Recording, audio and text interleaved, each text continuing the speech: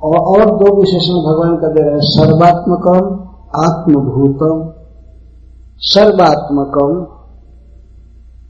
जो सबके आत्मा है, जैसा पहले कहा गया है, या आत्मा का अर्थ होता है परम प्रिय, और सर्व का अर्थ भगवान शिव भी होता है।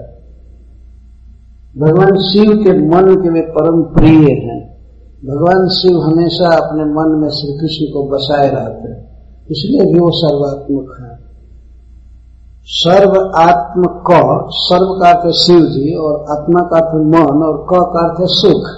भगवान शिव के मन में भगवान के स्वरूप का चिंतन करके बहुत सुख प्राप्त होता है, बहुत आनंद में शिव जी रहते हैं, इसलिए भगवान के यहाँ सर्वात्मक कहा गया। आत्मभूत, वसुदेव जी के मन में और देवकी जी के मन में जो भगवान का रूप है अवतरित हुआ है, वो है आत्मभूतम।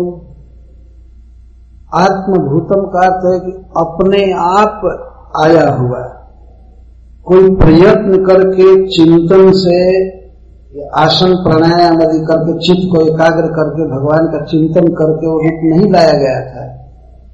भगवान स्वयं ही देवकी के मन में आ गए, वसुदेव जी के मन में आ गए। इसको आत्मभूतम, अपने आप ही आया हुआ रूप, ये अर्थ है।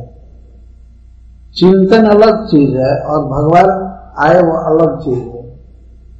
तो पूर्ण चिन्मय श्री भगवान देवकी के मन में आए। देवकी ने उस तरह से उसको उनको धारण किया जिस तरह प्राची दिशा चंद्रमा को।